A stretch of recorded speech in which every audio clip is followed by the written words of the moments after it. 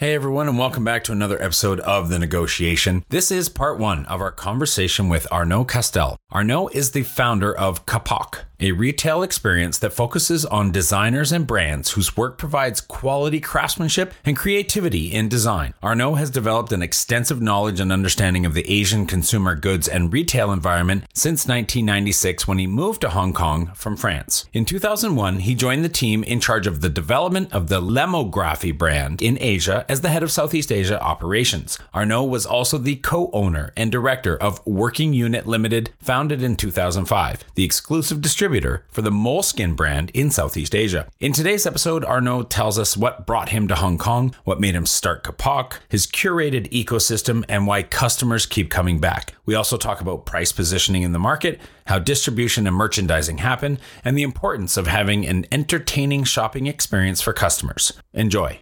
For Moleskine, I think it was a very, very interesting product because they take on a category there was no brand. In stationery, there were no brand. And they bring on a brand with a strong identity, a strong brand pillar, and create a really interesting product. Before, when you work in a big company and you don't think of what notebook you use. They have a room full of stationery and you grab something and you use it. I think it's very smart to bring a branded product and a brand experience in a category that doesn't have.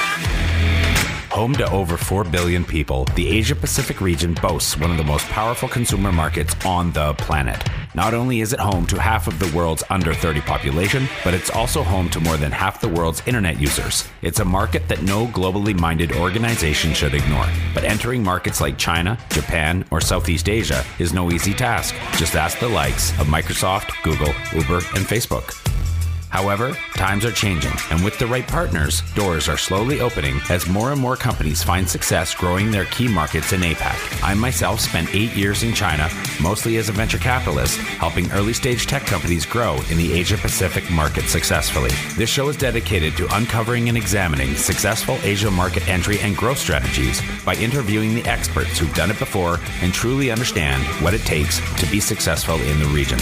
My name is Todd Embley, and welcome to The Negotiation, brought to you by WPIC Marketing and Technologies.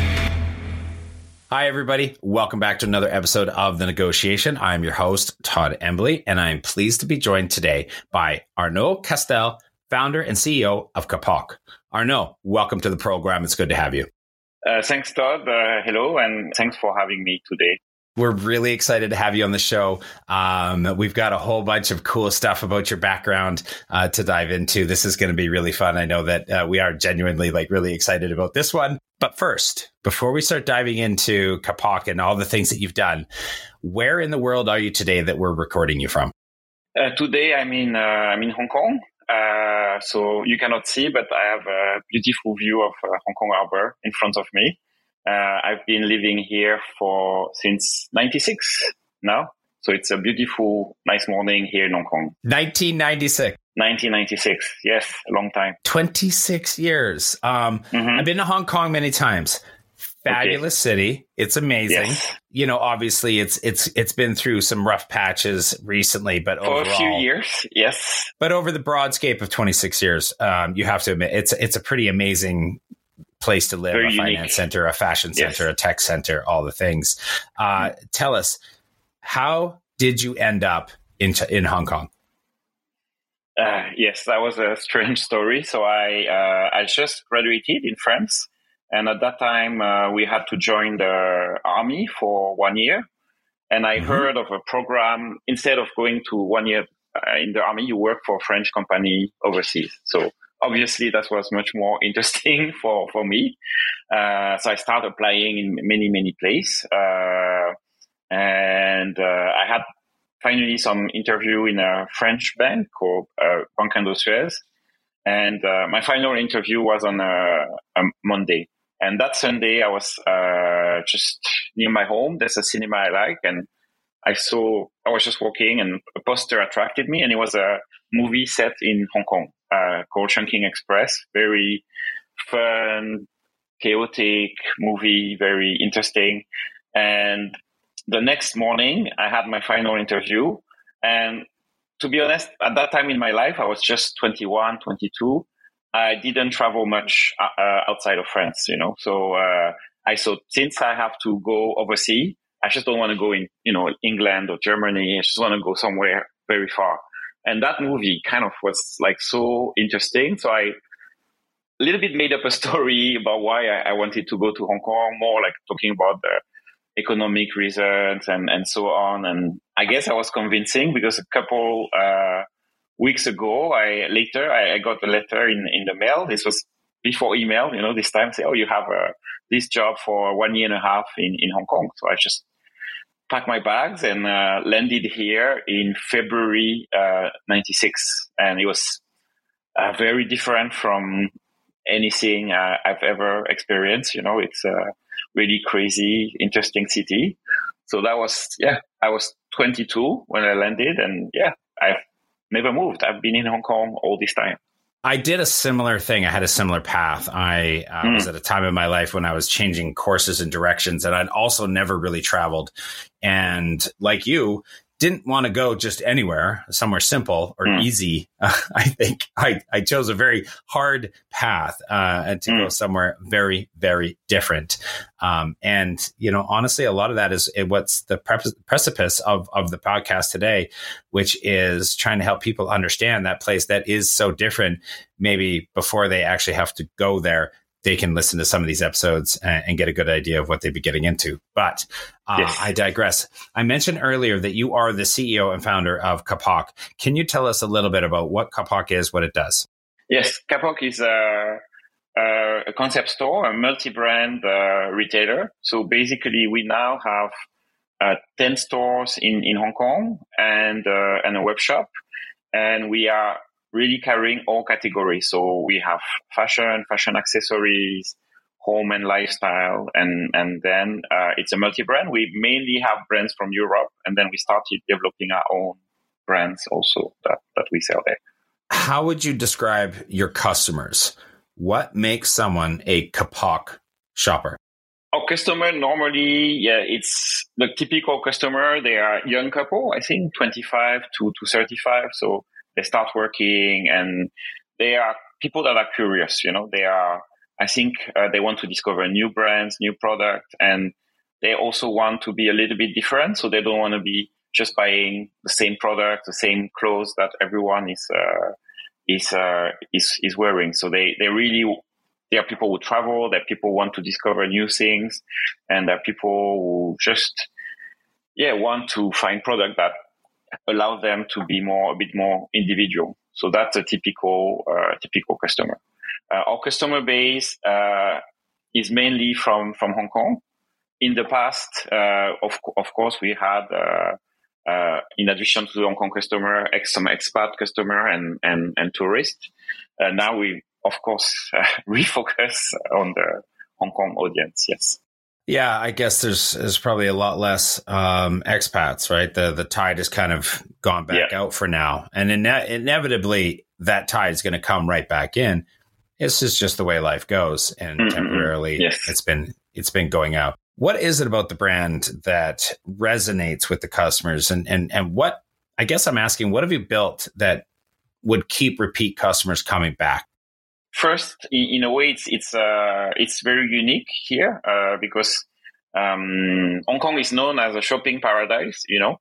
People always say, "Oh, it's a shopping destination. It's the best shopping in Asia." But I found that it's very dominated by shopping malls, and the shopping malls kind of always have the same pattern.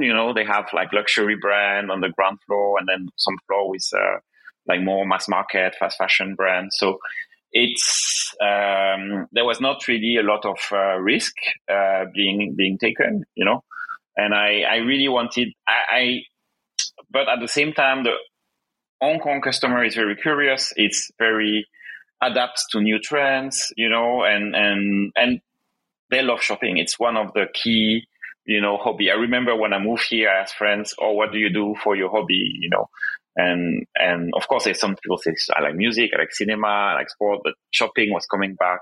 It's a kind of something people do when they have some free time, So they didn't have, enough place for them to find new products, new brands. So one thing that keep people coming is a newness, And I think also we really managed to create a community.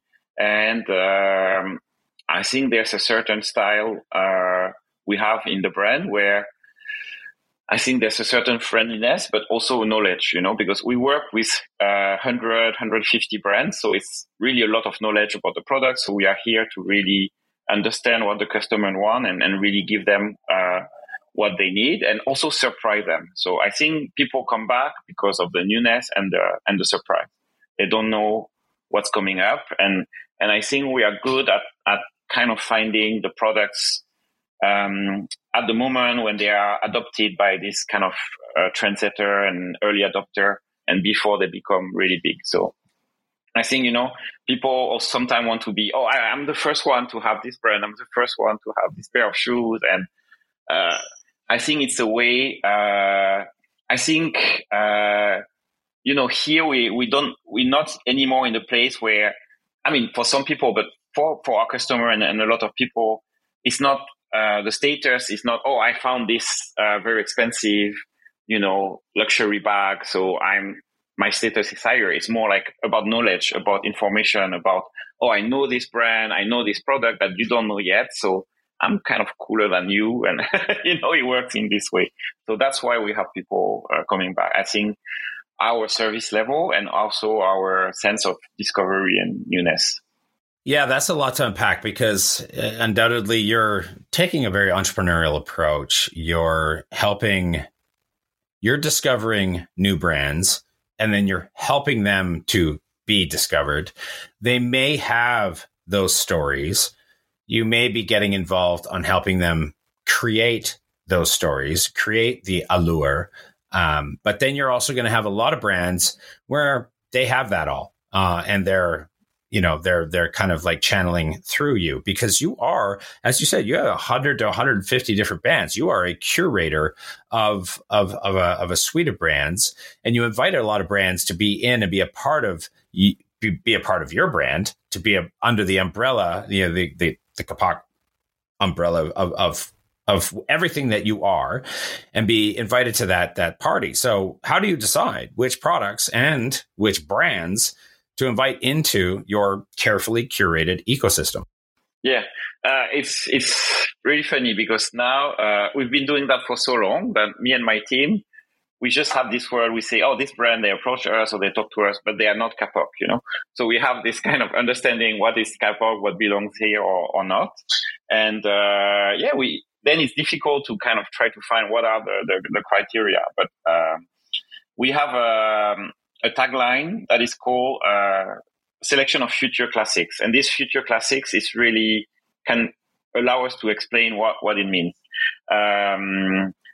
Classics, because we don't like brand that will be, we're not interested in very hype and something that will be trendy for six months and gone, We're trying to build a partnership with a brand for a long time. We try to know them. So we need to see that they are solid. They have not just one good idea, but like the potential to have good idea, nice product for quite a while, And in the word future, it means we don't work with a brand that are already established because that's what our customer is looking for. And we are really looking for the people that are going to be strong in 5 years, in 10 years. And I have to say that's a little bit my strength. I work with a lot of brands before they became big, and then I accompany them when they grow. So I think I can identify which brand have potential to have some staying power, And the last criteria is, even though we don't put it really in the front in our communication, but we really evaluate the social impact and the sustainability of the brand we work with, because I personally care. And I have to say, when I started the company 16 years ago, maybe not many of my customer care. It was not on the radar of the Hong Kong customer, but now we are in a time where they care a lot, especially our younger customer. So I think it's good for me to work with this brand, but it's also something our customer react to. I was going to ask, because you mentioned you often talk about what does it mean to be Capoc? with some brands, and you may love them. Amazing, super nice. I love everything that you're doing with your brand, but not Kapok. It is just not, and I'm sure that happens quite a bit. You just kind of have to draw that line in the sand, even as much as you may love them. And I wanted to ask, so what does it mean to be Kapok? But maybe I'll turn that question just in a little bit of a direction. Might make it easier for you to answer, but what does it mean to not be Kapok? I never thought of it like that. Yeah, I think sometimes, some brands, they are, first, it's also, there's an idea about the price and the price positioning, where we are, because we really want to be quite democratic and open. So that means we have some products that are not very expensive because we really want to accompany the customer. For us, the success story, and we have a lot of customers like that. They say, "Oh, I love your store. I started shopping at Kapok when I was a student," And for me, it's very important to have this customer that starts. And here, there's so many luxury shops.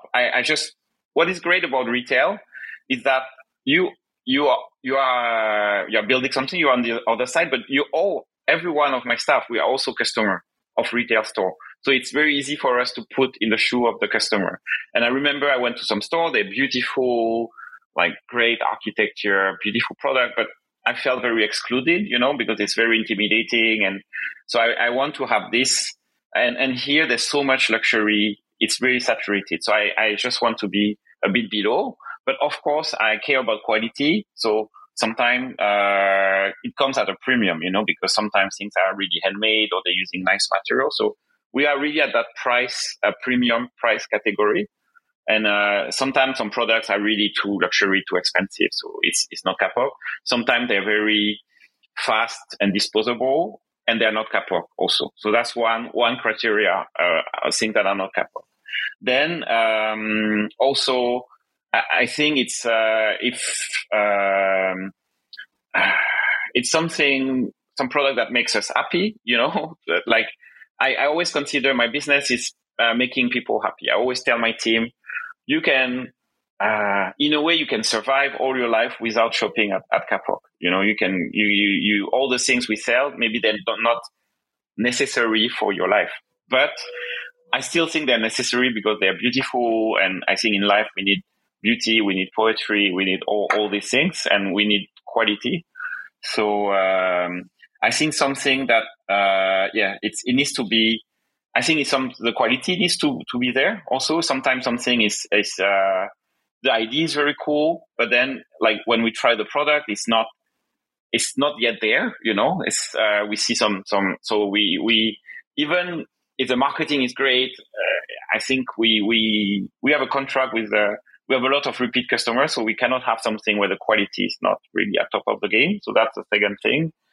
And, in a way, we are not very loud. So everything some of the fashion products that are very loud and I think a bit overwhelming, it's not belong in Kapok. We are more something comfortable, where for all our clothes and shoes, it shouldn't be overtaking the personality of the people that wear. So everything too loud, too very, very fashion is not Kapok, I would say. So I think it's important to understand, because when you have 150 brands and when you have all the category, when you can buy a book or a pair of shoes or a candle, if there's no direction, I think we lose our customer, and that's something now, people say, that's something why I think the traditional department store start failing, because there's no point of view. They have everything.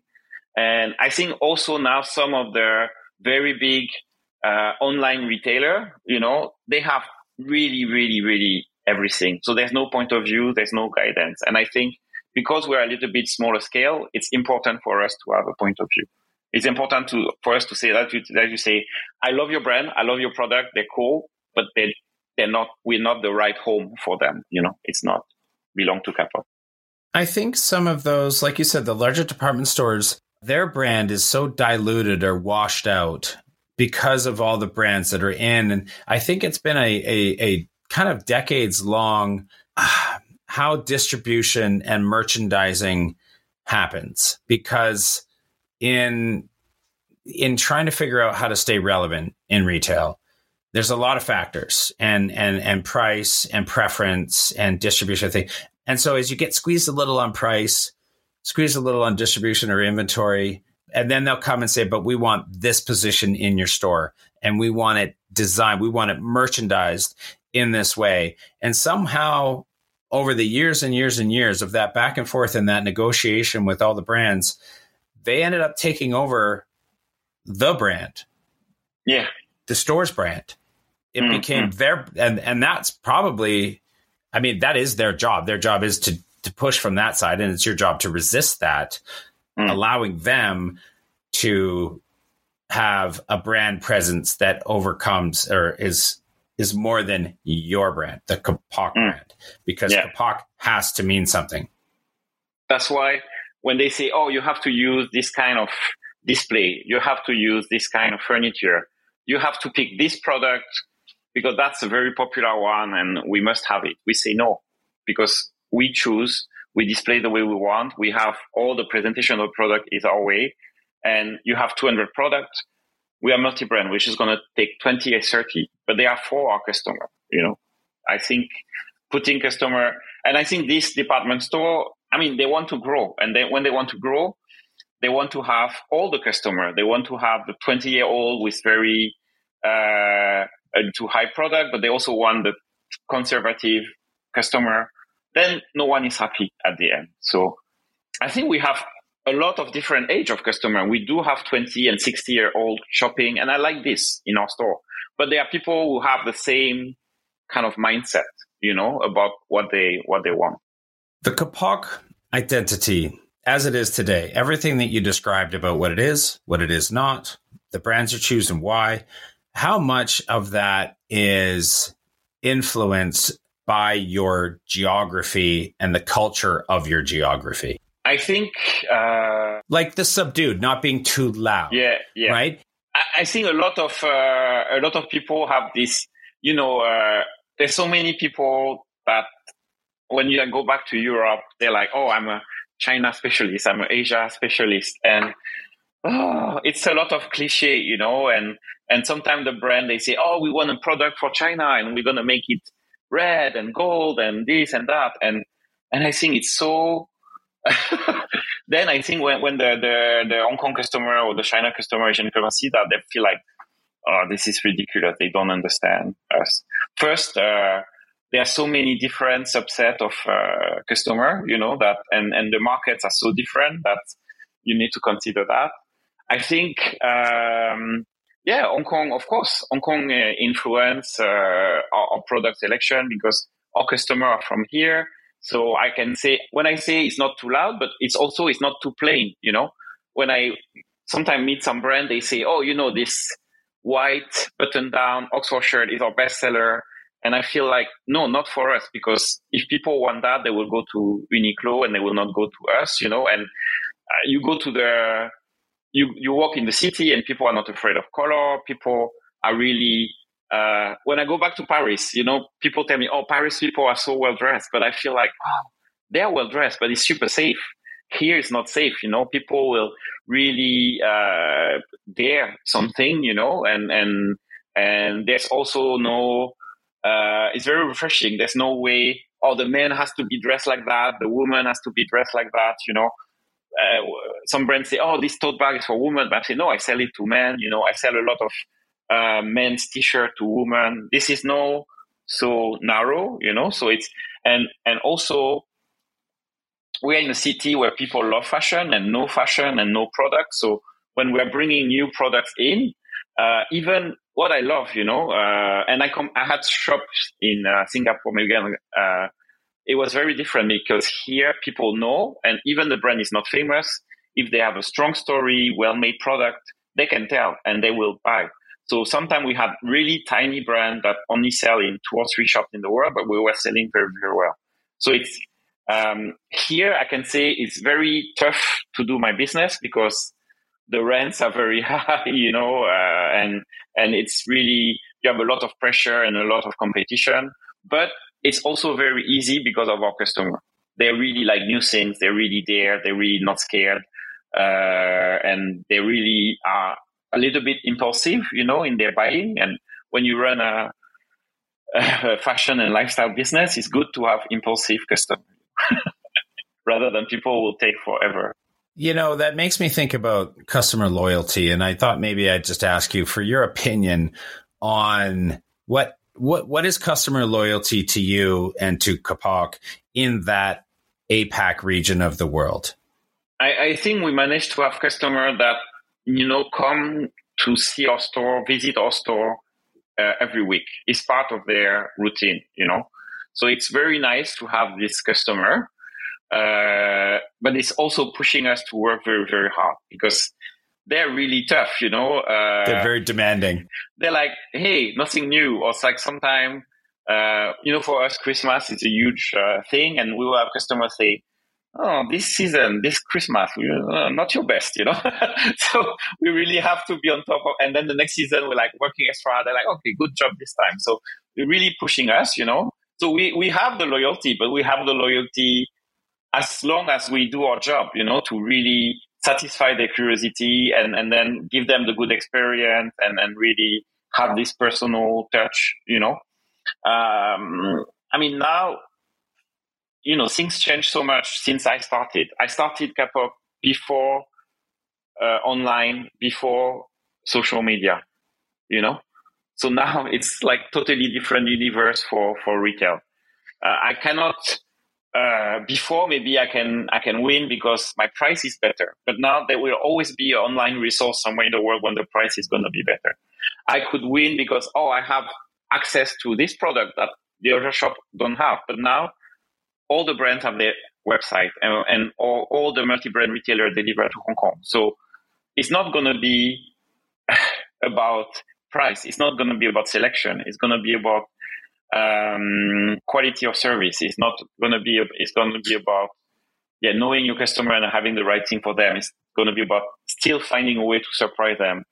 And it's going to be about entertainment. I think the experience in the shop needs to be fun. You need to have a good time in the shop, finding beautiful things, finding things you don't know, having the right music, the right smell, the people that are smiling, but they're not too pushy and trying to sell you stuff too much. And it's I just see like it's entertainment. It's like you have a 3-hour chunk of time and you're going to see maybe a movie, you're going to go to a nice restaurant, or you're going to spend 15, 20 minutes in Kapok. So we need to make sure that that's why people will come back. That's why I'm still believing we need to have both online and offline. We cannot just have one, because online is very good to give people what they already like.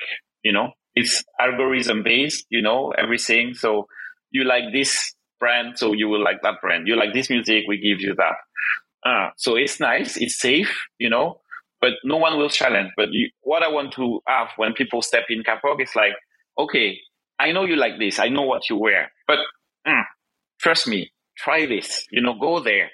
And this brand you never heard, but it's good. It's, and I think for the customer, it's nice to be challenged, otherwise you run in circle and your world is like, getting very small. So this experience of telling people, I see what you wear, you polo, but yes, trust me, try this and go there. And then you will be exposed to brand you don't know and you will maybe change, that's much better. So we need both, I think. Yeah.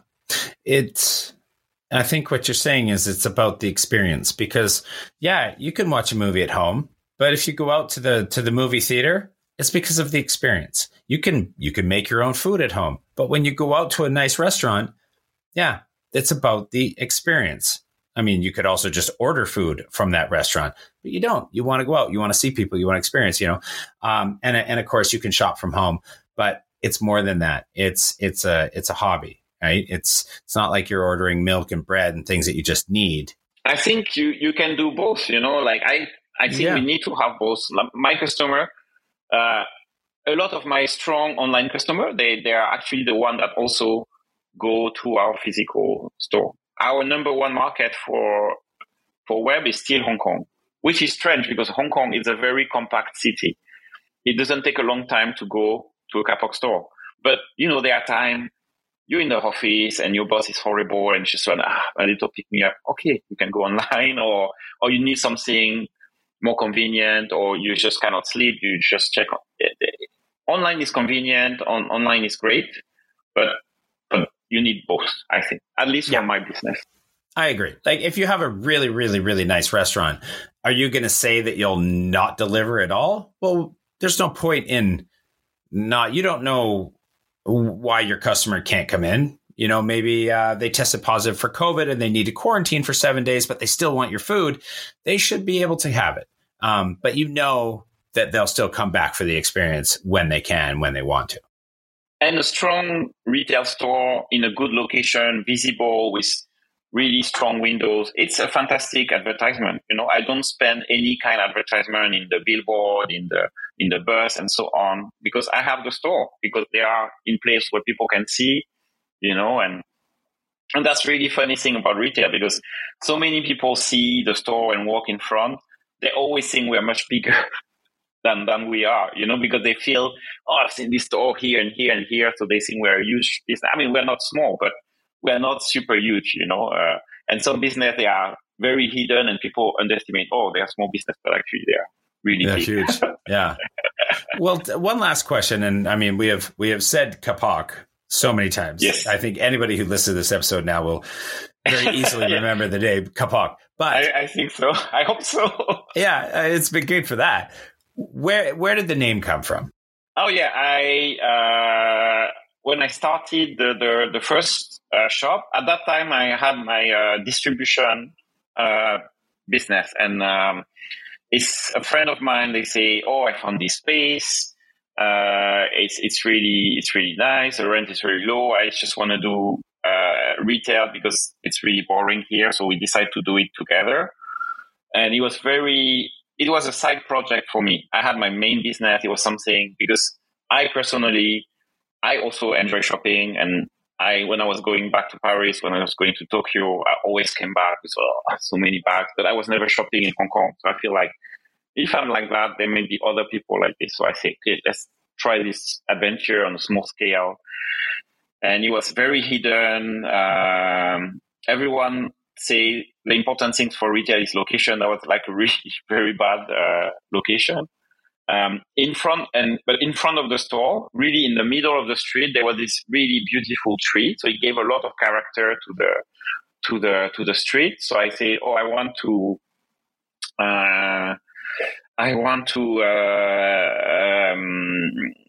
really reference this tree. But this tree is Banyan Tree. Banyan Tree is a very big hotel chain in Asia. So I'm like, no, I cannot do that. So, and I was talking with my sister, and she had this idea of kapok. So kapok tree is a tree you find a lot in Hong Kong and Southeast Asia, and it's a tree that has a flower with also like a cotton, pollen fibers. Yeah. So it's like, so you use the kapok, this kapok fiber to inside the plush toys and so on. So I think it has first because we had already this sustainability angle. So we use mainly in our design a lot of natural material or products. We don't have a lot of plastic. So I like to have the name of the tree. And kapok, we have this word in French, we have in English. It's very easy to pronounce, So I remember like some marketing class when they say, the name Kodak, it means nothing, but everyone can pronounce. That's why it's successful everywhere in the world. So I thought if everyone can pronounce Kodak, they can do same with kapok, and it's nice to do a logo. And it was not taken. I can have the website and everything. So yeah. And I think it's nice. After that, it's a really nice story about the tree, because it's a very big tree.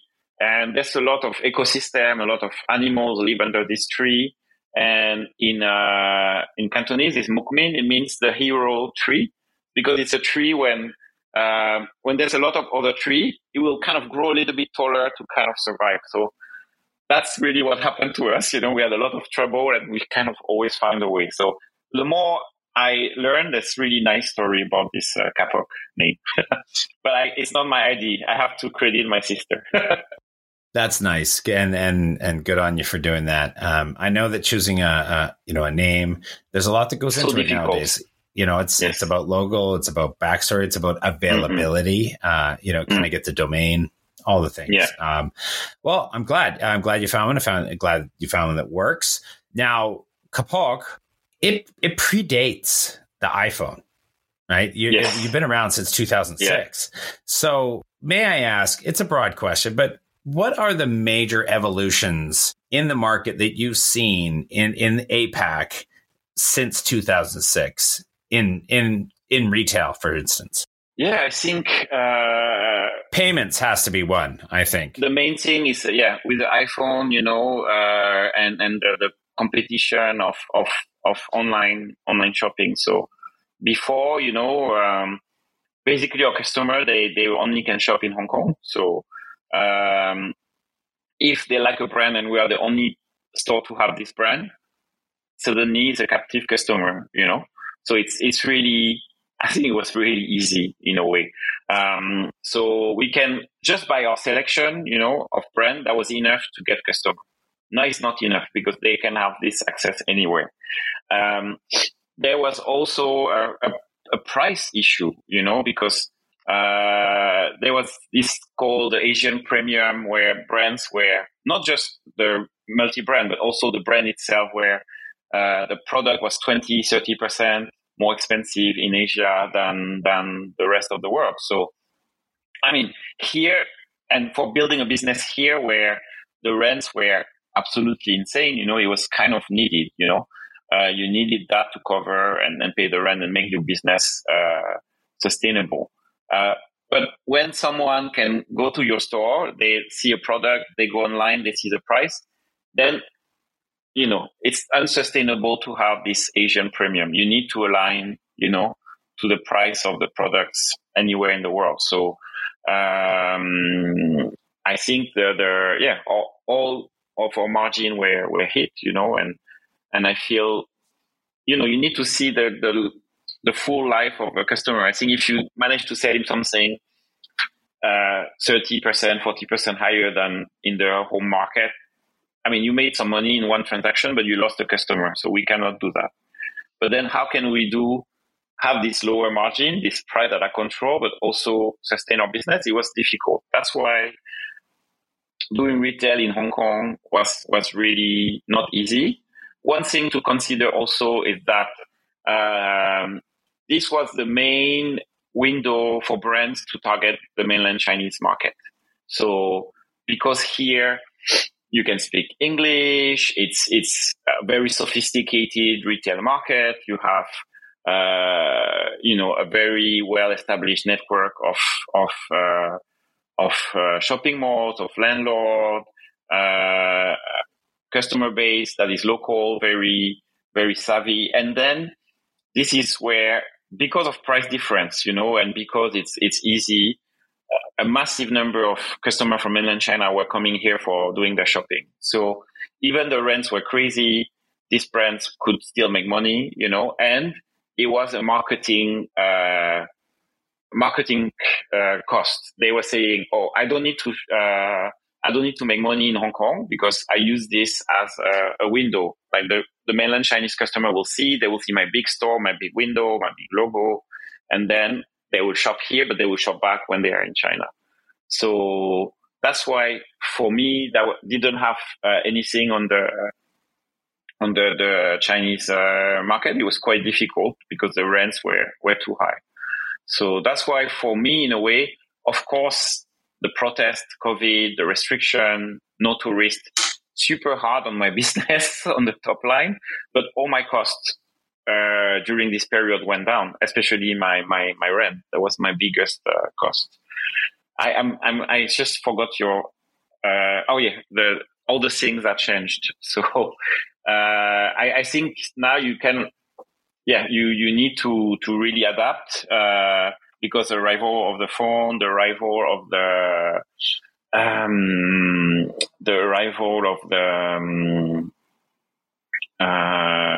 online shopping. So it's a lot of pressure.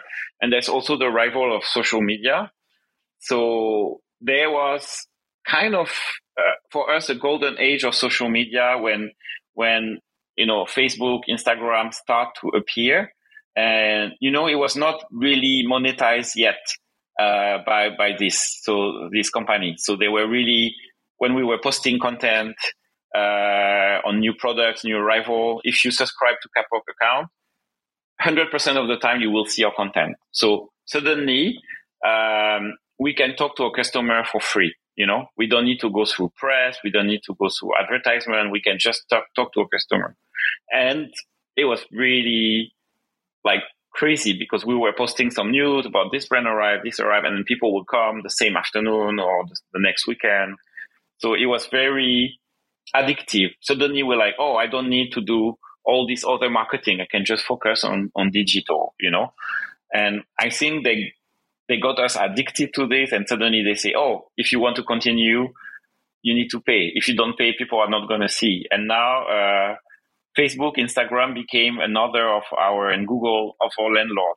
We need to pay them some rent to have exposure and to able to see. So I have two sets of landlord. I have my physical landlord, but I have my digital landlords, and I need to deal with them.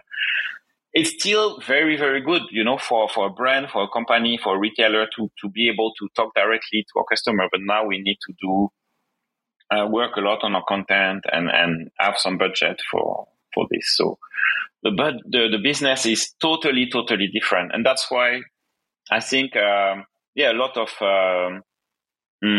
multi-brand retailer, it was too difficult, and a lot of them closed, because the challenge were too high.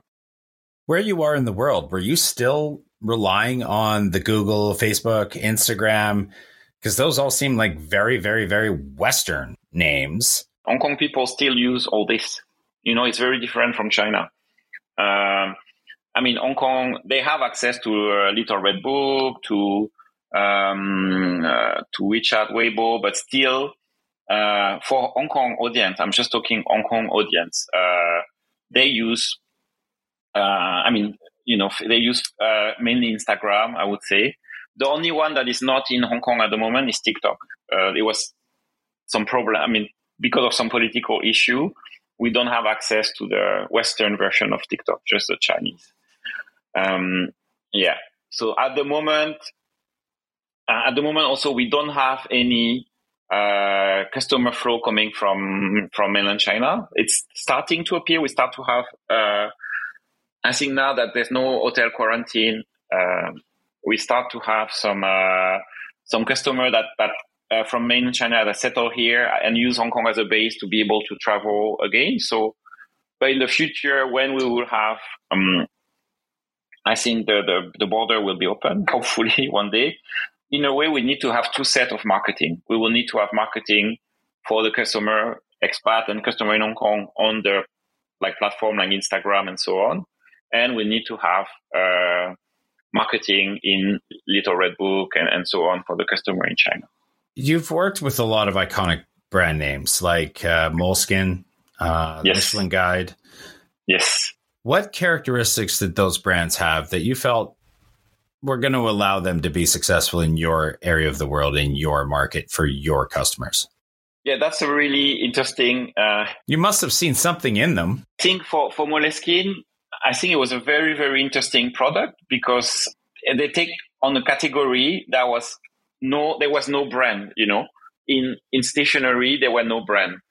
And they bring on a brand with a strong identity, a strong, brand pillar and create a really interesting product. Before, when you work in a big company and so on, you don't think of what notebook you use. They have a room full of stationery and you grab something and you use it, So I think it's very smart to bring a branded product and a brand experience in a category that doesn't have, And then I met with the people who started the company, and when I started working with them, they were very small. They were only 14 people, but their brand manager was someone with where was more like a university professor, and then their sales and market was very interesting. So I see that they are building something very special that doesn't exist. A different way to do marketing,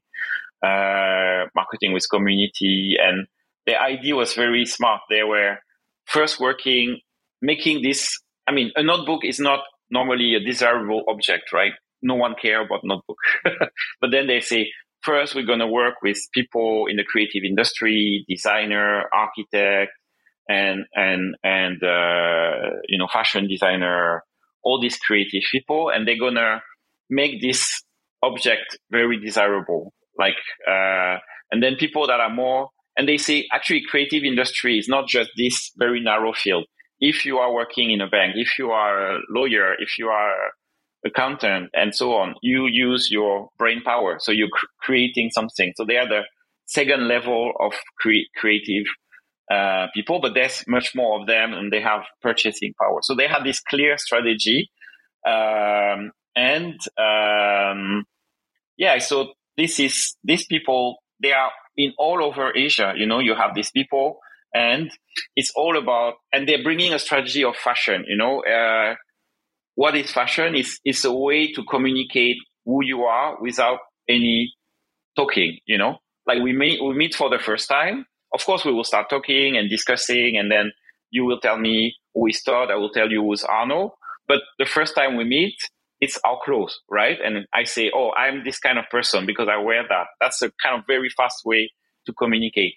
And then in the business world, it was the same. Like suddenly you meet someone for the first time, and then you get your pen and you get your notebook, out. And then by having this Moleskine rather than a like really cheap spiral notebook, you're like, oh, I'm serious. I'm cool. I'm have all these things, and then people were like, oh, you have one too, it's really very, and I saw this can work anywhere in Asia because you have a creative, and we start selling little by little. We were in Hong Kong, and then we got Taiwan, Japan, China, every time it was and Southeast Asia, every country was different, but you always have this creative class and this professional class that want to build their career, want to express who they are. And sometimes at work, it's difficult to express who you are because you have sometimes a suit, but this kind of little thing that allow them to have some expression. So it was widely successful brand. Yes. Moleskine. And I thought, there's no reason why it didn't. And the country where it was the most success, I have to say, is Japan. Because I think they, in a way, they write a lot, they like to read much more. When you go to store, it's a culture of text, much more. Like in Hong Kong, it's very image-driven, no short caption. If you go to a store in Japan, for every category, you have a lot of text, and you see the ads, it's a lot of text. So, and also, it's quite minimal design, and I think there's a strong corporate culture where people need to be quite proper, have the right pen, the right suit, the right notebook. So it was like a really big success. Overall success in Asia, but the big one was Japan. Growing a company is hard. Doing it in a foreign market, exponentially so. The best piece of advice I can give you is not to do it alone. When you start looking at the Asia-Pacific region for further expansion possibilities, and I sincerely hope you do, make sure you choose the right partners to do it with. My good friends at WPIC Marketing and Technologies have almost 20 years of experience helping brands, just like yours, enter China, Japan, and Southeast Asia. I hope you enjoyed this episode of The Negotiation, and if you're interested in being a guest or want to connect with me or any of our team, please reach out to us at podcast@wpic.co, and be sure to rate, comment, and subscribe wherever you get your podcasts.